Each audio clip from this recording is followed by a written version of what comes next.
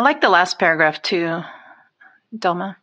All right, if I do the last paragraph, I want to get some pronunciations together. I think that's the only reason Shondine wanted me to read That is it. literally why I did it. Is it Alone? Aloni. Aloni. Yeah, basically. Watch me mess that up. Mr. James lives with his family as a guest on unceded Alani land.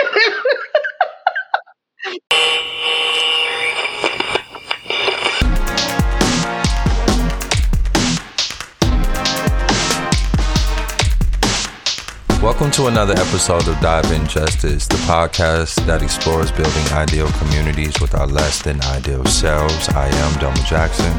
And I'm Shondine Garcia. And today we have Taj James. We are so excited to spend some time with him. Not only is he super connected to the content, but he's also a poet, which, as you all know, is one of my most favorite things in the whole world. So stay tuned. You're going to want to hear this. We'll be right back.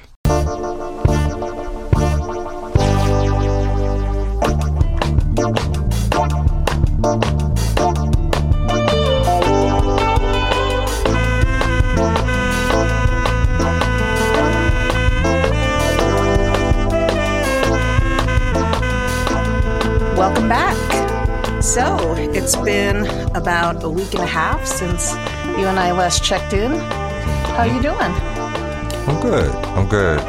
It was a whirlwind of a week, but I did manage to throw together with my partner, and I just had an extra friend or two join us to watch the Republican debate.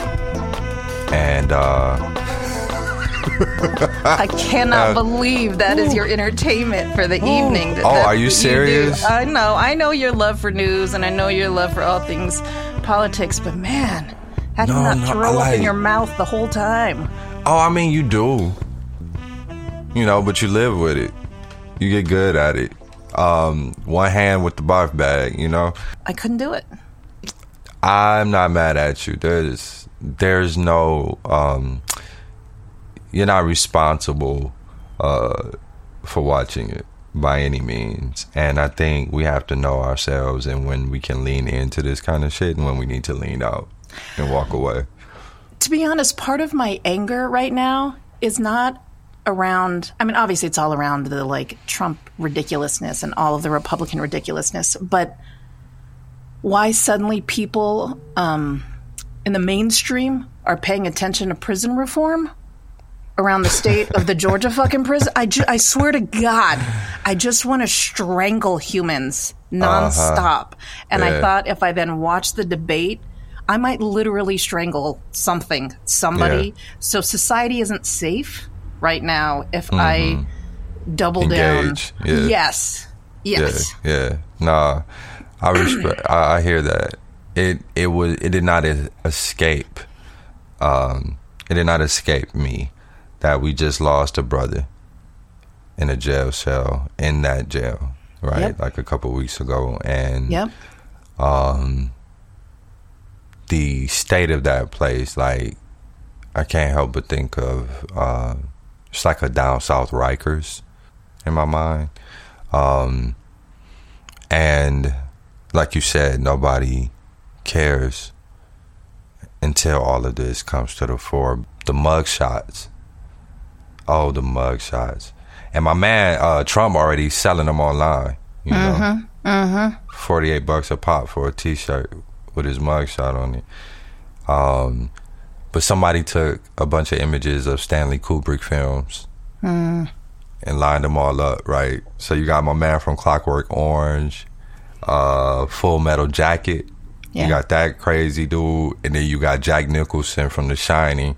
And all of them, and Trump, all lined up together, and it's all that same sort of facial expression, right, that we see in the mugshot.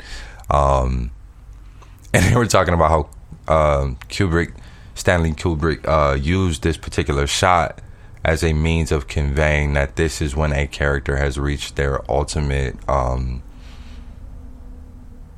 downfall. They're about to go full blown crazy. This is toward the end of the film. Yeah. Right. And so I appreciated whoever. I love just like we were talking about with what happened Jonah.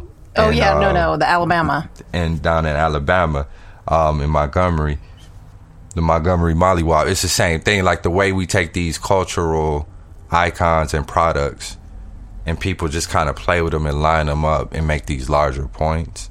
Like, I'm loving that. So there's so much to love in a moment like this.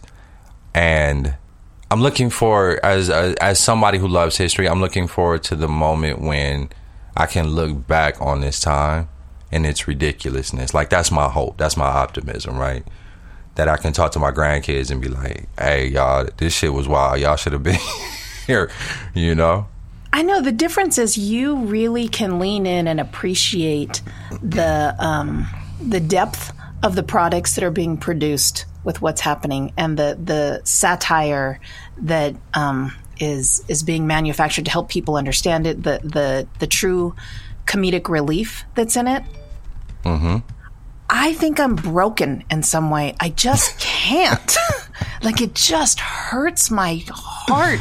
An example from my world, when Obama was elected, they had on the big screen the percentage of, Hispanic vote and Asian vote and whatever. Mm-hmm. And the bottom one was, and then it said something else because, Native Americans don't rate. Mm-hmm. And so people... Mm-hmm. My people were putting a whole bunch of like T-shirts and mugs, like I'm something else, like we are the something else, whatever, and I get it, and I cheer that on, and my sister bought us all mugs that are like we are the something else, we are the, like, it took me a full 2 years before I could actually really truly like love it, because it's just so painful.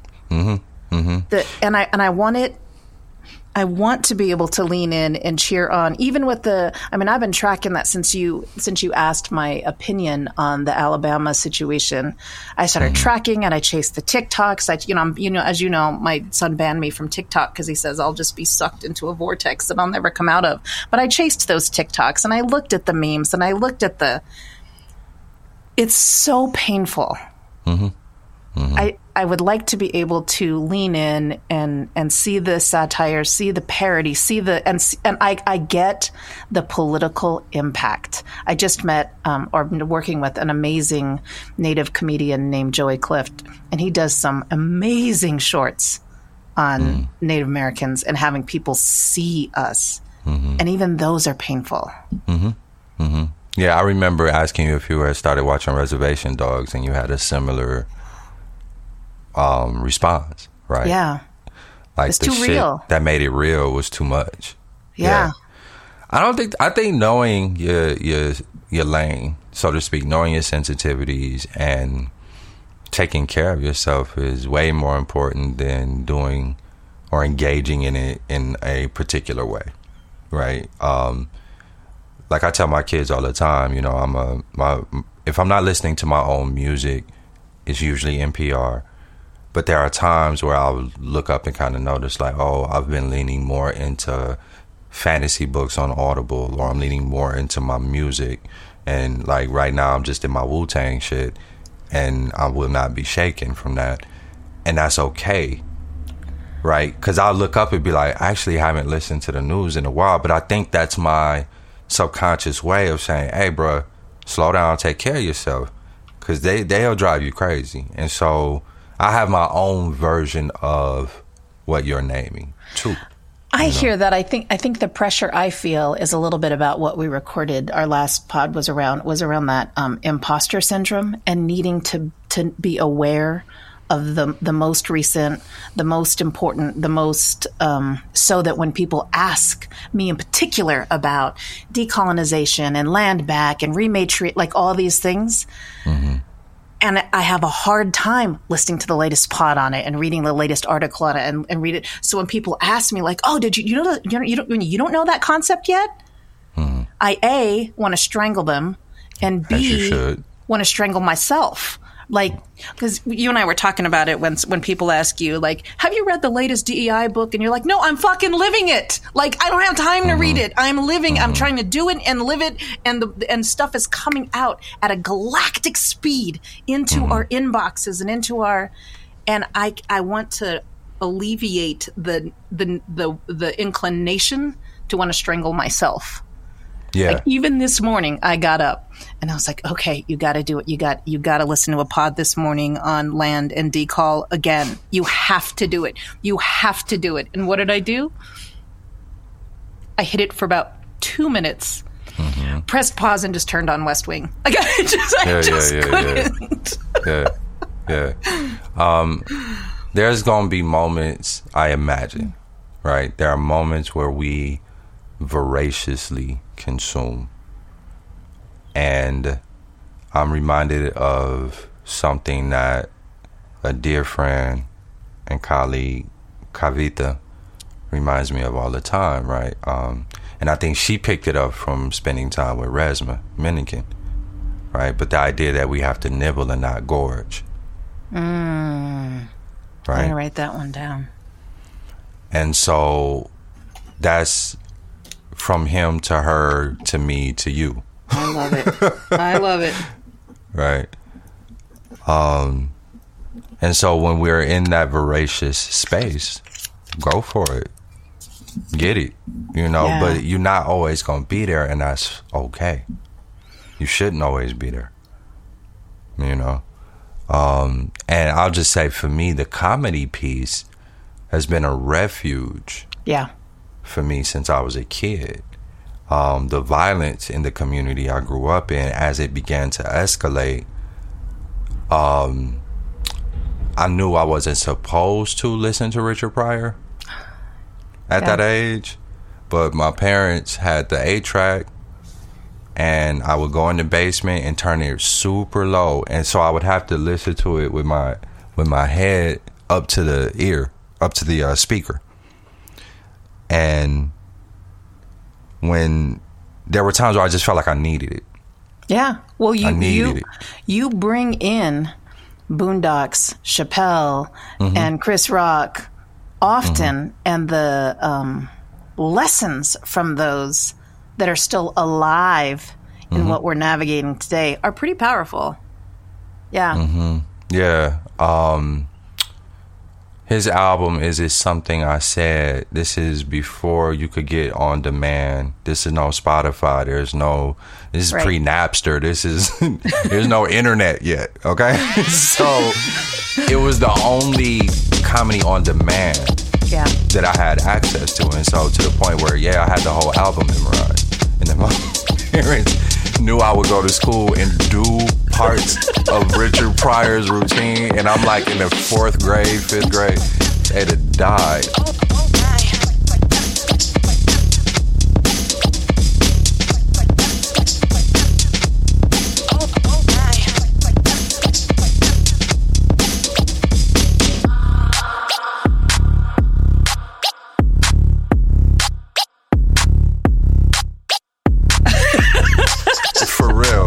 Half the shit I was saying I didn't even understand. Right, but you were doing it. But I was doing it.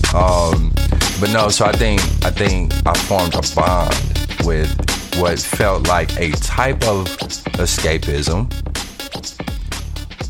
but not completely. Yeah. Because there's always an analysis. There's a commentary. There's speaking truth to power, even in, these jokes, especially in these jokes. Really, right?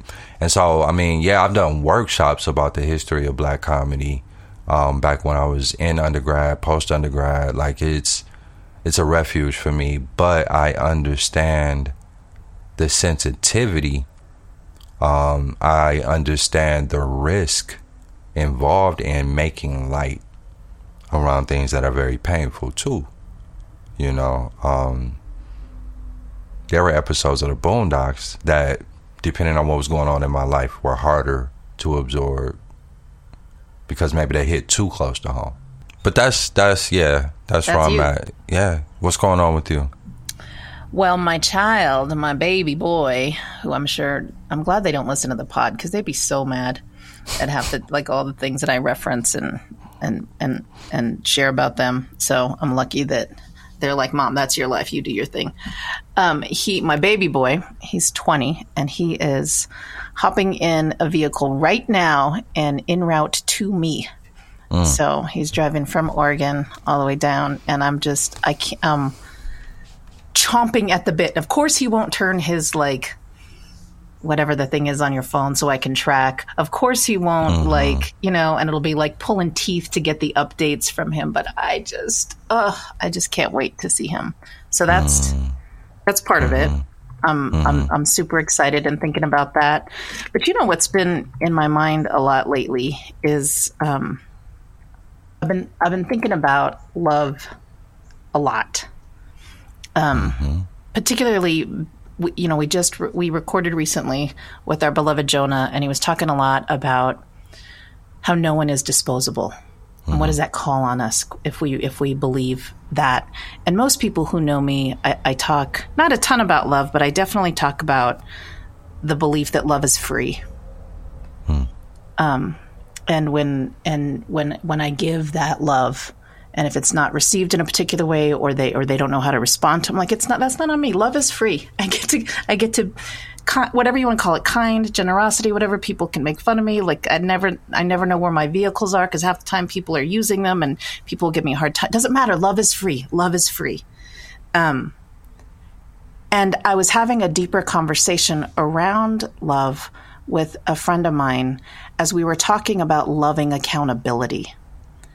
And he said, I get what you mean when you say love is free. I understand what you mean when you say love is the answer. I understand all of that. I, however, think the cost of loving accountability for you, he was talking about me in particular, is high. And that we don't talk about that enough. And so when we talk about loving accountability for maybe some of our listeners, what does it mean to call someone in to some responsibility and learning and evolution to help them interrupt the impact that they're having regardless of their intention? And some example and loving accountability, a lot of people think is really clean and straightforward, but it's really messy. Very. And to give an example, a couple examples, one of mine and actually one of yours, Delma. A few years ago, I left the Oregon Department of Education. We were doing a lot of COVID-19 response for the state. It was very hard and very powerful, very important work. And on a high-level call, I was called a savage. And it killed me. It killed me. It was the straw. It wasn't the thing, but it was definitely the straw. Yeah. And there were a lot of layers to what happened on that. And one of a person who I thought was a very close dear friend could not show up for me. She said she was scared. And the amount of loving accountability it took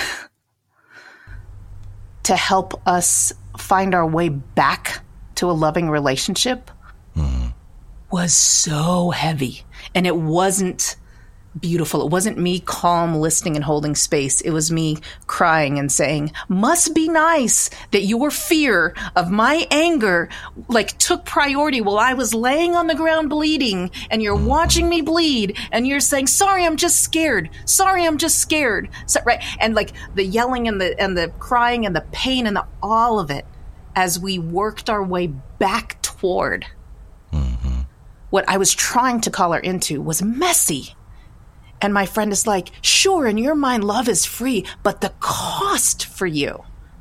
So that's an example. Another example, you, Delma, did a really beautiful thing holding one of your, you were essentially called a slave by a colleague.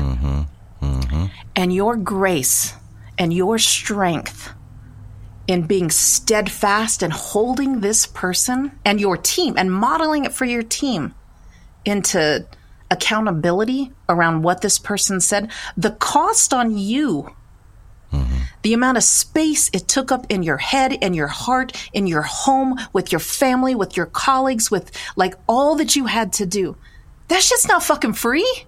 That is not free. Like how you show up, you get to like give that, and that you're giving freely, but the cost. And so what that made me think about, based on our last, and I've been thinking about this for days. Our last call, we were talking about how hard it is to price deliverables for what we offer the people we work with. Like, how do we decide if we charge $75 an hour or $100 an hour or $400 an hour based on what the deliverable is? And some of the deliverables are tangible, like a facilitator agenda and 90 minutes, of a session on equity as praxis. We don't charge for example, I'm on an internal team and for people who are on my teams, I'm on 6 teams right now. So if you're feeling guilty about, you think I'm talking about you do with that what you will. I'm not going to name you. Could be that team. It could be another team. The amount of energy that I willingly put in to help hold a team member or two with loving accountability toward their growth and what they need to or should be doing or need to be called into doing. And they're showing up with beauty and love and grace, and that's good. But I'm not paid for that. I'm paid for the deliverable I'm doing on my client, not this internal teamwork. And at the end of it, I'm just exhausted. I'm so tired. I'll go downstairs and turn Sade up as loud as I can, lay in the middle of the living room floor, literally, like this is my go-to behavior, and just soak my senses into something else to try to recover from the, your heart rate goes up and your palms get sweaty and you're leaning in and your shoulders are at your ears as you're holding this person. Like you're okay. I'm not indicting you. Let's talk a little bit more about the cost is so fucking real. And I don't know how I don't want to charge for it. But there's something there, and I haven't figured it out. I haven't worked it out. I'm just like, so what's going on for me right now? My kid's coming toward me. I'm trying to make sense of my belief that love is free alongside loving accountability, and I can't figure it out yet. And I don't know that we need to transition this second to our speaker, but our speaker had, like a couple years ago, he had this quote, and I have it because I screenshot it and I look at it all the time. And it's, we always have the right to do what is right. Love is the only law. The cost of that law in loving accountability, I don't know how to talk about. I don't know. I'm struggling with the navigation of that right now. I'm not going to pull back from it. I'm not going to not continue to help us show up with love in these places. But I'm struggling with the physical toll, mainly because a friend of mine said, damn, Shandine, that's a heavy weight all the time. And what can we do to be kinder to our bodies when we're in it? And for me, it's like, give me some more playlists, because at this point, I have every single Sade song memorized in my soul. Yeah. I mean, the drugs and alcohol can only help so much too. For real, right? So, edibles and vodka will only get me so far. Get you so far, That's real. Yeah, no, that's real. I mean, I have to invite us to bring that conversation. Because you know what, I'm rooting for season 4. I know, and that you're gonna just kill me, man. You are gonna kill me for season 4. Season 4 has to be love. That's the meta thing for season 4. So this conversation is one we'll have to continue to revisit there. I almost want to, the instinct I have is yes, I do. I want to solve it. I want to give you the right answer, and then everything will be fixed, and you'll be fine, and forever grateful. That's a little much. I don't know.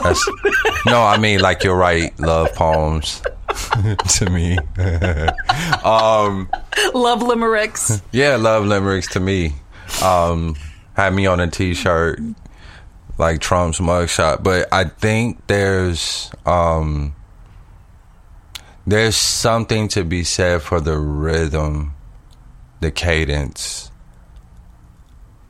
And for me, part of my work is figuring out where do I have the resources, where do I have the energy, and when I don't, can I unapologetically name that and give myself space to recoup, right? And if you're exhausted, then the body, and I'm riffing off of my partner, this is something Rita says all the time, like, what is your body asking for? You know? And how do we begin to listen better and then honor that unapologetically? You know? Because we will move the world while you rest. And if you don't understand that, right, then there's some hubris there that I'm gonna have to. But I get that. Let's ask the tougher question. Even if we're 100% rested, yeah, loving accountability still is a cost. I don't disagree. And I need to figure out a way to charge for it. No. Oh, sorry. I thought that's where we were going. Maybe. See, I don't know. I don't know. It's clunking around, and I'm, you know, my friend is like, that's probably why you're single. I was like, go fuck yourself. Like, that's like the meanest thing a person could say. I mean, I have been meaning to talk to you about that, but later. Season 4. You know, honestly, Rita's invitation around body work to me for the past 2 years has been one of the single most helpful things. I mean, more than you know, the many quotes and lessons that I have on, like, the sticky notes that I have all around me that remind me things. They're helpful. Trust me, I've got yours right here. I wish you would just come into the 21st century. I know. That's all. I like writing it down physically. All right. Well.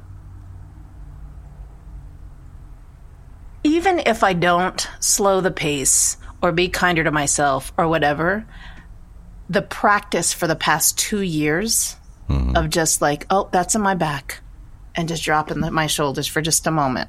The practice of taking a pause and a breath, right, from Jonah is great. You know, Scott's constant, like, morning lessons of entering your day in a particular way. All of those, especially the past, I almost want to say 3 years, have been helpful. I haven't changed necessarily the pace or the work, but it has a different hue, if you will, because of that. And I am grateful to that. And I'm like, Rita in particular, her constant reminders about the body have impacted not just me, but the ripples of the beloveds around me and my children. And I get that some things will not be in my lifetime. I get that. And I get what we're seeding for generations to come. I understand the mending of the ark. And damn, it's good to actually think about, oh, there's a reason my back is hurting right there in this moment, or there's a reason the nausea in my stomach is spiking. And to hear that has been, is another example of just love being embodied in particular ways, and I am grateful. I'm grateful. I'm sure she's gonna be happy to hear that too. That's what's up. I'll just say this, and then we'll transition. 3 years ago, roughly, is when you met me. You're welcome. When we come back, we are excited to bring in our guest, Taj James, joining us. Stay with us. We'll be right back.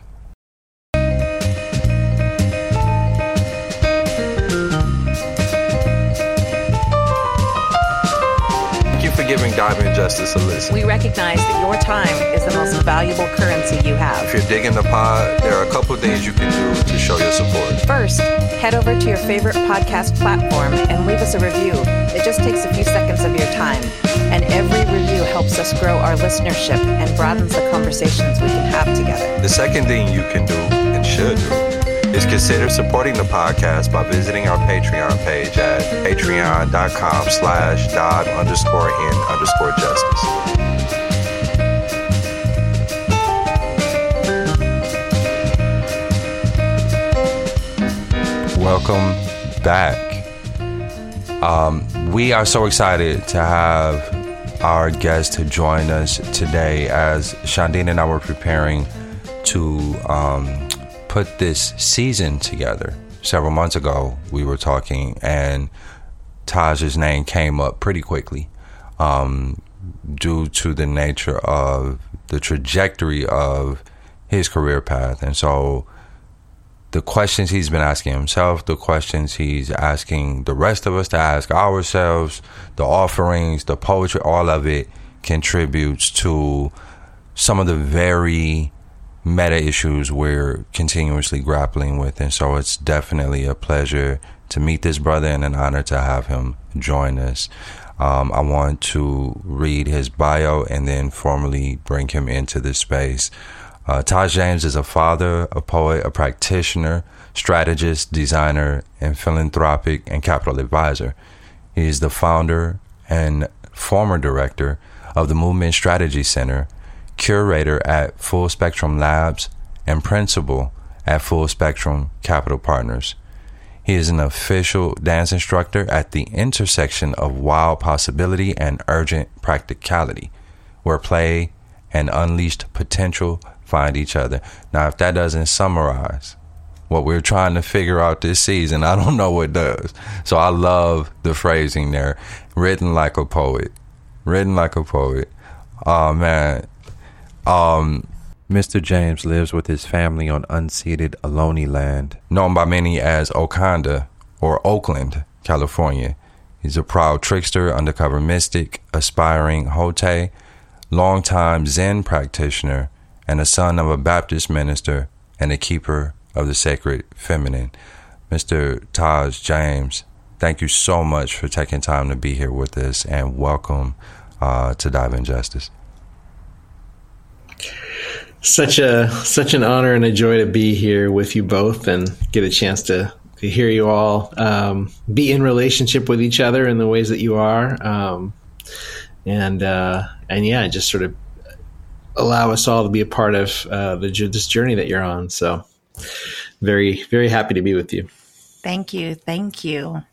As you know, the meta theme of this pod is the idea of the trade-off we make or don't make around our values and capitalism, and trying to move the needle a little bit on change we're trying to make in the world. So wondering if you could talk to us and our listeners about the work that you do and maybe how you navigate some of those waters. We're assuming, and maybe we're making too big of an assumption, that you also navigate the waters around the values and capitalism and change. So maybe I'm wrong, but no.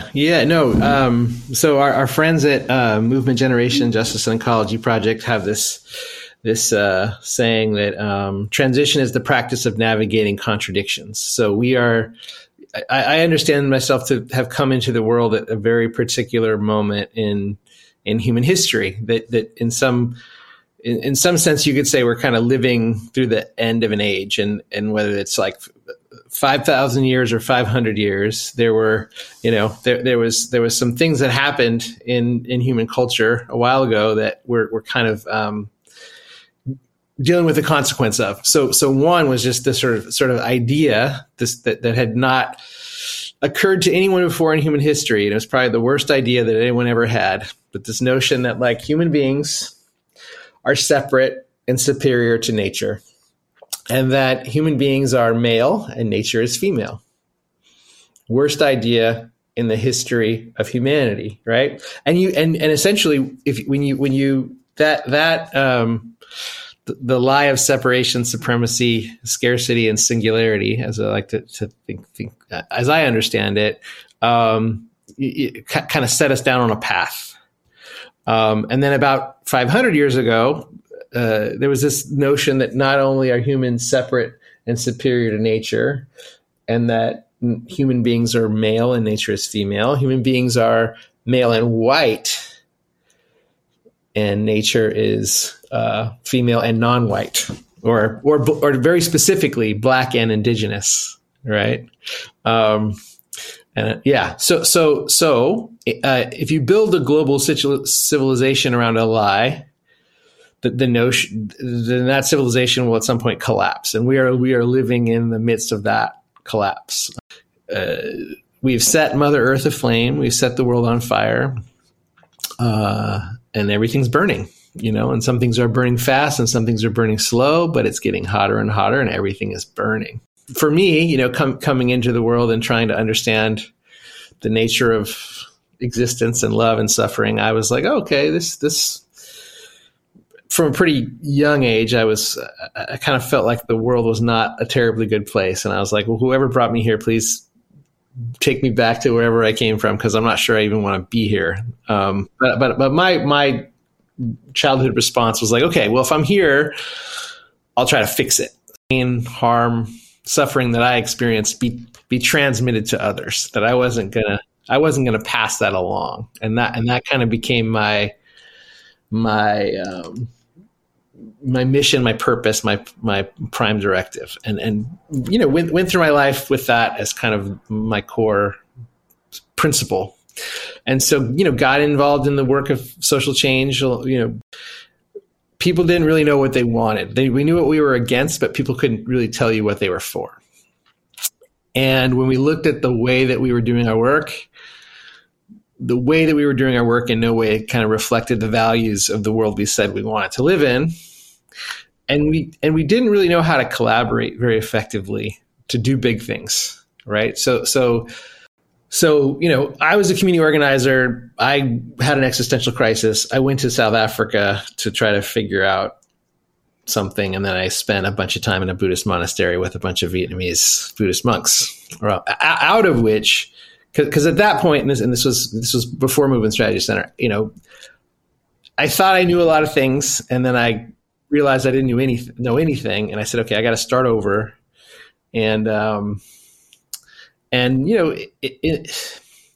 what I came out of the monastery with two things, only knew two things: be kind and pay attention. But the be kind part was very specific, because what I realized was that I had spent my whole life trying to fix the world for everybody else, but I had left myself out of the circle of concern and care. And the thing that I realized about love is that it was not extending it to myself first, I didn't have it to give. What I was giving was generous, but it was not the kinds of transformative love that I could offer. Because if I don't give it to myself first, if I'm not kind to myself first, I will behave in ways that are unkind to others, knowingly and unknowingly, right? And so this question of as you all are grappling with this question of loving accountability, right? And disentangling those two things, because what would it look like if the loving accountability is first to ourselves? And can we bring loving accountability to anyone else if we haven't found the support, gotten the support, set the boundaries that we need to set so that we can have and bring that for ourselves? And I think that was the hardest lesson for me, and remains the hardest lesson. It is one many of us struggle with, who, based on our early survival strategies, we try to make ourselves and the world safe by helping other people to get what they need. Right? Yes. Pause. How how do you balance the, well, first, let me back up. I want to say thank you for how you opened around why we're at this moment at the time of the clock of the world right now. The way you articulated comes extremely close to the way a friend of mine and I are trying to frame something, which is, the step one to destroying the planet is to decouple us from land, water, energy, right? Step two is then to dehumanize the people who disagree with it. Right. And so, and what does that mean? It means normalizing terminology like resources and conservation and opportunity. Right. And then step two is like, then you create and implement a trajectory of dehumanizing indigenous people and brown and black bodies through policies, practices, behavior, all the things. And so your framing of that was so helpful in terms of of this work that we're trying to do. So I just want to say thank you to that. In terms of how do we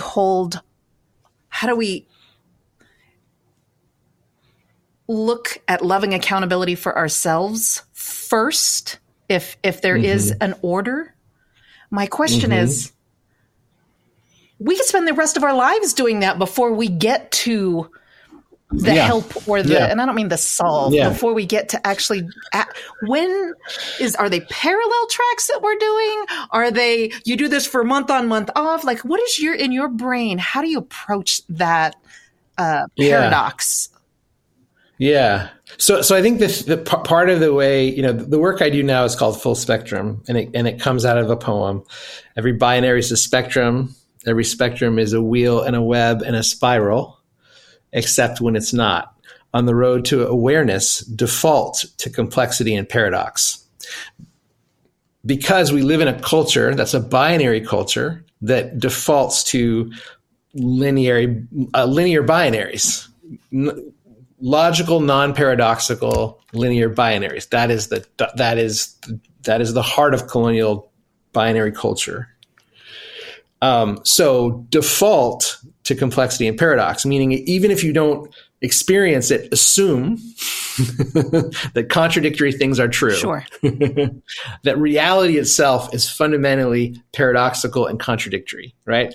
That the truth is about navigating those tensions. So the one thing that you're naming, which was sort of the second phase of this process, this transitions initiative process that you were a part of, which was really about this debate that was happening within social change movements, essentially between the healers and cultural bearers and the organizers.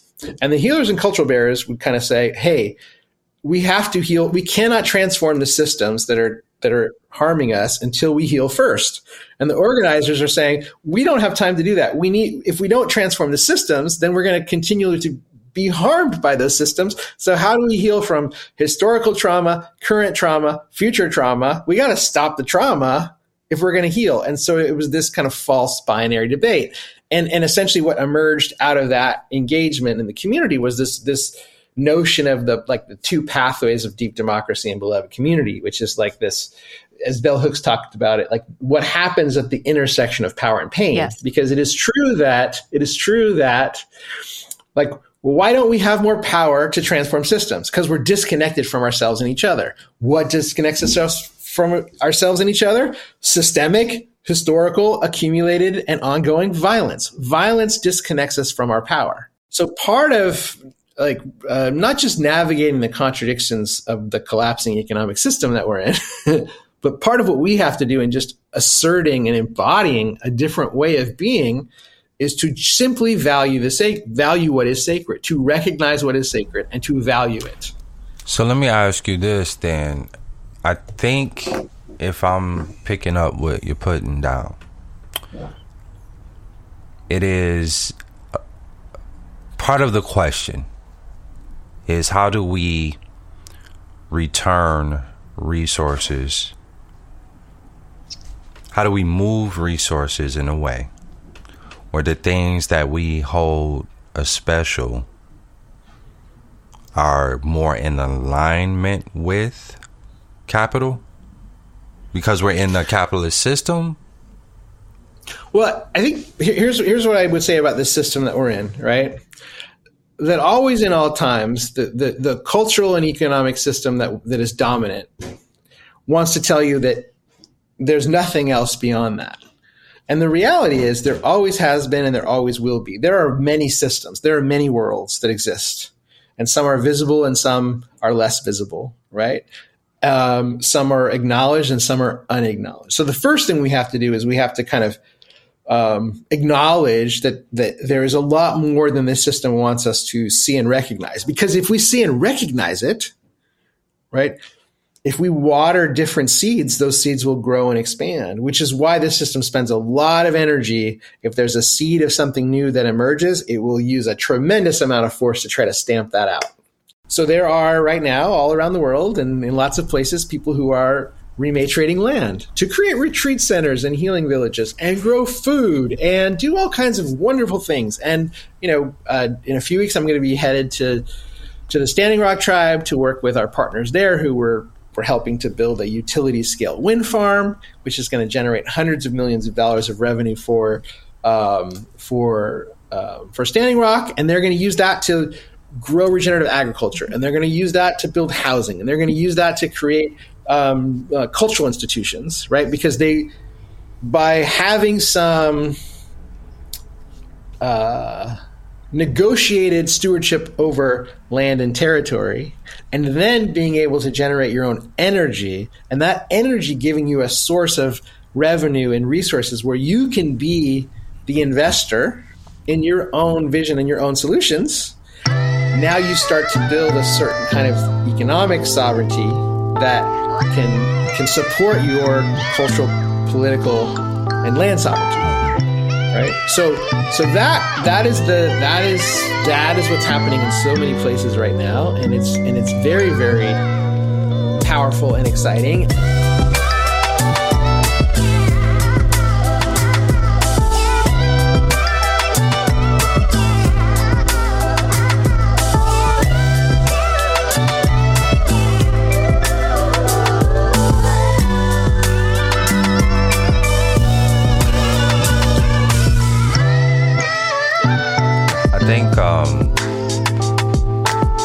What's coming up for me as I'm listening to this is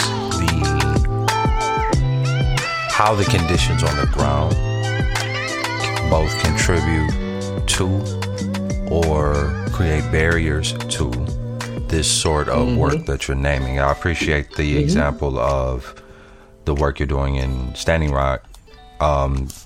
That is a concrete example where I can kind of see a trajectory of here's where we are, here's where we want to go, and here's how we see ourselves getting there in terms of sovereignty, both economic and land. I'm wondering about a place like my hometown. I'm based in Flint, Michigan. And given its particular history, given its connection to city, state, government, right? There are pockets of builders, obviously, and especially coming out of something like a crisis. Flint has a long history of multiple crises, one following and building on the next, and so there's that component, but what that component lends itself to is a population of people who know how to build. Right. And so there's a push-pull there. There are definitely opportunities there. But it's a very different situation from some other areas. And so just thinking, I don't know that I even have a particular question. I think I'm just mulling over how do you, and I'm using this term loosely, right? What is it to franchise this, this idea, right? Yeah. I think it's a really powerful question, and it's starting to happen in a lot of ways. And I would say a lot of the folks doing this work have been deeply influenced by the experience in Detroit, because Detroit was a post-industrial city. The state abandoned the people. The corporations abandoned the people. Just as far as the eye can see, abandoned houses, abandoned lots, and the people said, we're on our own. No one's going to come and help us. We got to figure this out. So what do? They started growing food, And what do? They started creating worker co-ops. And what do? They started figuring out how to take care of themselves and each other when everybody else left. And the work of the Bog Center, which was sort of central to that, has been very influential. Like it's essentially like we're all a part of that franchise. So many of us who are working because we were deeply influenced by the efforts that the people of Detroit made, and Black people in particular, to figure out, how do we take care of ourselves when we can't count on the state, and we can't count on the auto companies, and we can't count on anybody else but ourselves? What do we do? And there are a lot of folks, in different places across Turtle Island and across the world who've been in that situation for a while. Nobody showed up in the first place. People have been on their own for as long as you can remember, and the only way people have survived is by leaning on each other to thrive. But the geographies of that and the contours of that are very, very, very important. So I'll just point to a few other places. So Buffalo, Buffalo, New York, in a situation in some ways similar to what folks in Detroit went through. And there was a small community organizing group called Push Buffalo, and they just started going to auctions and buying up all these, empty lots and old houses when nobody wanted them. They weren't anything. And they built a 50-block green zone, and they, took over an old elementary school. They bought up a bunch of old housing. They, greened it all out. They're training, workforce programs to train folks in the community to do the weatherization, to do all the things. So Push is one of the other places, and Buffalo is another places that's been a big inspiration for folks, in a lot of places, but in particular in the Rust Belt in the Northeast. Spartanburg, South Carolina, another really powerful story there. State Senator Harold Washington, who was just a member of his community. He was sick. His family members were sick. They realized that everyone in their neighborhood was being poisoned by all of the toxins from the heavy industries that were in the community. Took a $15,000 EPA grant and brought in $300 million of investment into his community to clean up all the toxic waste, create a federally qualified health clinic, build affordable housing for the community, to kind of just say, hey, we're gonna clean this mess up, and we're gonna build things that our community can manage and own and direct for ourselves. Last story I'll tell is the Heart of Black LA, Crenshaw, Los Angeles, community there. In the historic Black Arts District, did a successful campaign to get the city to put a transit station. Because Los Angeles didn't have a subway system. Now they do. They got one right in the heart of Crenshaw. And what happens is when you get a transit station in the middle of a neighborhood, is now it becomes very quickly unaffordable. Right? It's just a gentrification driver. So there was a campaign, this 40 acres and a mall campaign, for the people to essentially acquire the sort of largest real estate development effort in Los Angeles. And instead of, saying, oh, a developer's going to do this and we'll try to get some jobs, we'll try to get some community benefits, the community itself organized to raise the money, buy the land, and sort of turn the mall into a cultural eco-healing village, right? Right. So there's a lot more to that story, but sure. I could go on and on and on. But the thing that the work that I get a chance to support across a lot of different communities is moving forward really, really powerfully. And again, like the people who are, there's powerful stories from Memphis, from Jackson, Mississippi, from New Orleans. The people doing this work are culturally rooted, spiritually grounded, and they're doing it kind of rooted in this vision of beloved community, and this vision of like, how do we create a new way of living together that heals the harm that's been done over the last 500 and 5,000 years, and allows us to find a new way forward in the midst of the crises that we're navigating. I'm going to ask this badly, so I'm going to try to articulate something, and then Delma's going to help me out, I think, if I can't land this question well. My beginning was in K-12 education. I was a teacher and a principal, and I believe deeply in curriculum reform, deeply in it. I'm an unabashed curriculum theorist. It's like the most boring thing in the world to study is curriculum theory, and I swear to God, I eat that for lunch. How do you? And the reason it matters to me is because at the base of curriculum theory is what we put in front of youth is the beginning to like what we're hoping they're going to manifest in terms of like humanity later in the world, right? Like what we think is the most. You've got all of these options of what a student can study and think about, and what a teacher can help steward the learning around, and they have all of these choices, and this is what they choose to put in front of a 7-year-old, right? A 22-year-old.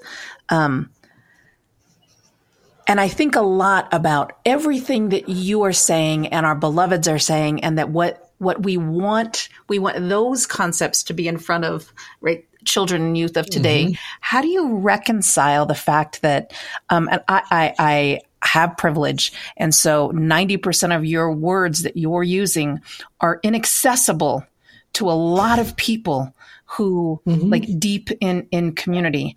How do we get the education system, if you will, to understand or even grapple with what I would call are like, $10 million concepts. They're huge concepts they're earth-rooted concepts. How do you reconcile with the work that you're doing, not necessarily landing inside my father's ability to articulate it, or as a farmer, or his neighbor who he talks about, he tells me all the time, like, I hear you. I can't talk about that to my neighbors, Mijita. Like, you have to give me language, right? And he's like, and once you give me language, how is that going to get into the schools? How are they going to learn? How is it going to get into teacher preparation programs? How is it going to get into? Yeah. And then I'm stuck, and I just look at him because he's like, I can read decolonizing methodologies with you, Mijita, but I can't talk to other people about it. Yeah, I think it's a really, really potent and important question. A couple things come to mind. So another offering from our friends at Movement Generation is the heart learns what the hands do. So I am less inclined to ask someone to read a book or listen to me talk or listen to a podcast even, but to say, hey, come over, here's a hammer, there's a nail. What are we doing? Why are we doing it? Right? Because that's a barn and we're growing food. Well, why are we growing food? Because in the community meeting on Wednesday, everyone said they wanted more food because people are hungry. So we're making food. That's the conversation. If that's not the conversation, like, that's the work. That's the level at which the work is happening. There's lead in the water. How do we get lead out of the water? Here's what the lead in the water is doing to our kids. How do we get it out? Right? The fire is coming. How do we stop it? Right? The people are hungry. How do we feed them? But there's a way in which in any process there are kind of technical aspects to any problem you're solving, and the engineers have to talk to each other, and the carpenters have to talk to each other, and the electricians have to talk to each other. But if you're building homes in a community, someone has to say, well, how do we want these homes? What do we do in these homes? Like, how do we want these homes to be organized so that they support us to live and relate in the ways that we want to live? And that should be, as Malcolm would say, like a make it plain conversation. Yeah. The very system I want to interrupt has brought me things that I care for deeply. Mm-hmm. Right? Mm-hmm. There are so many problematic aspects to the world that I move through that I have learned to love and will fight you if you come for me and come to take those things from me, right? My creature comforts, so to speak. I want to see the world changed. And I recognize in some ways I'm very comfortable with the way the world is. And I don't know always how to reconcile those. And I'm wanting to invite you into a question around where do you see yourself, if at all, right? Mm-hmm. Where do you see yourself still grappling with some of those sorts of questions? I'm a child of this world while trying to envision another.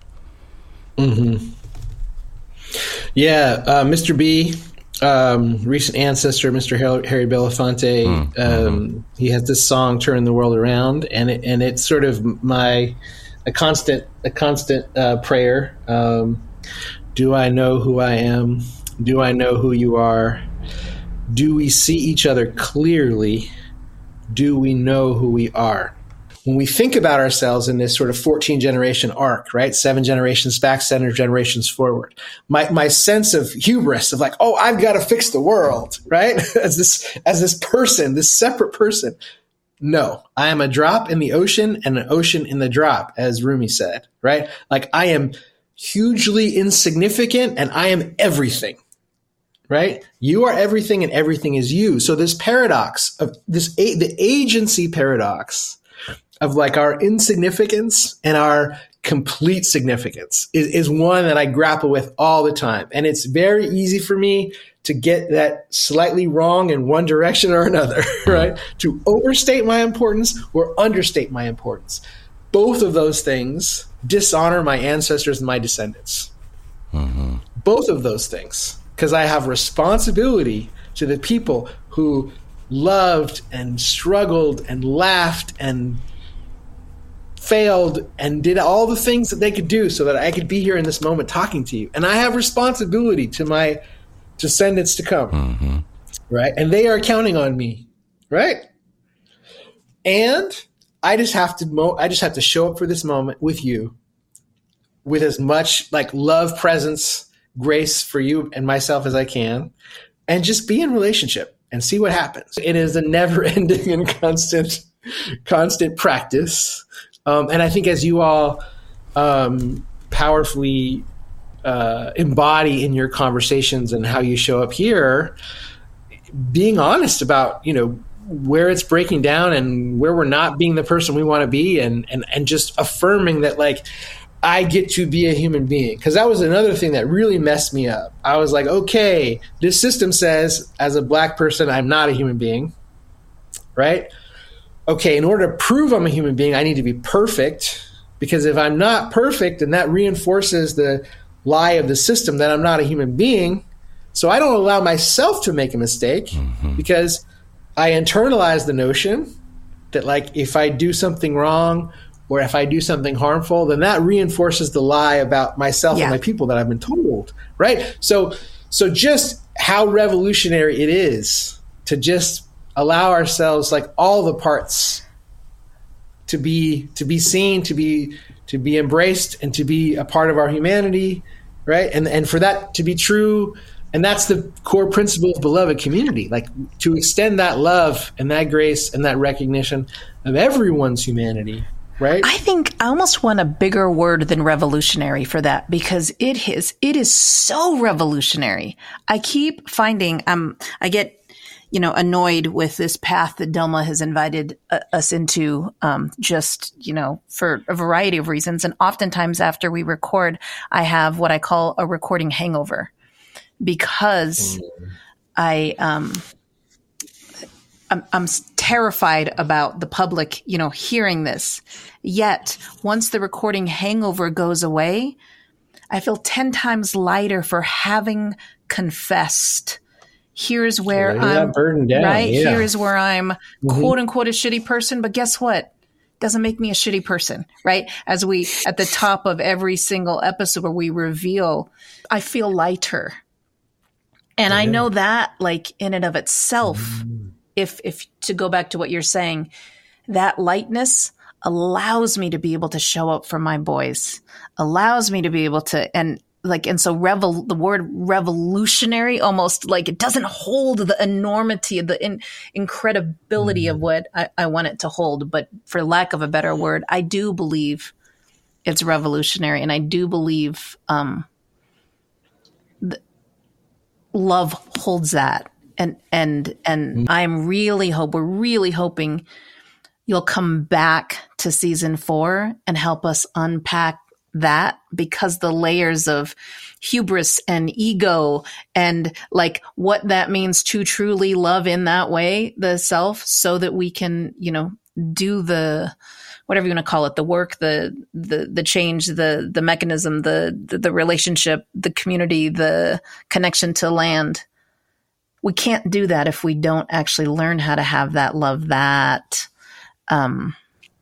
interrupting that habit pattern, right? To use our beloved, Norma's language, to interrupt that so that our default is reconditioned to something stronger. And so I'm just so appreciative of you laid down about 2,700 concepts in this in this small window that we have. We really hope you'll come back for season 4. Yeah, I'd love to hang out with y'all anytime.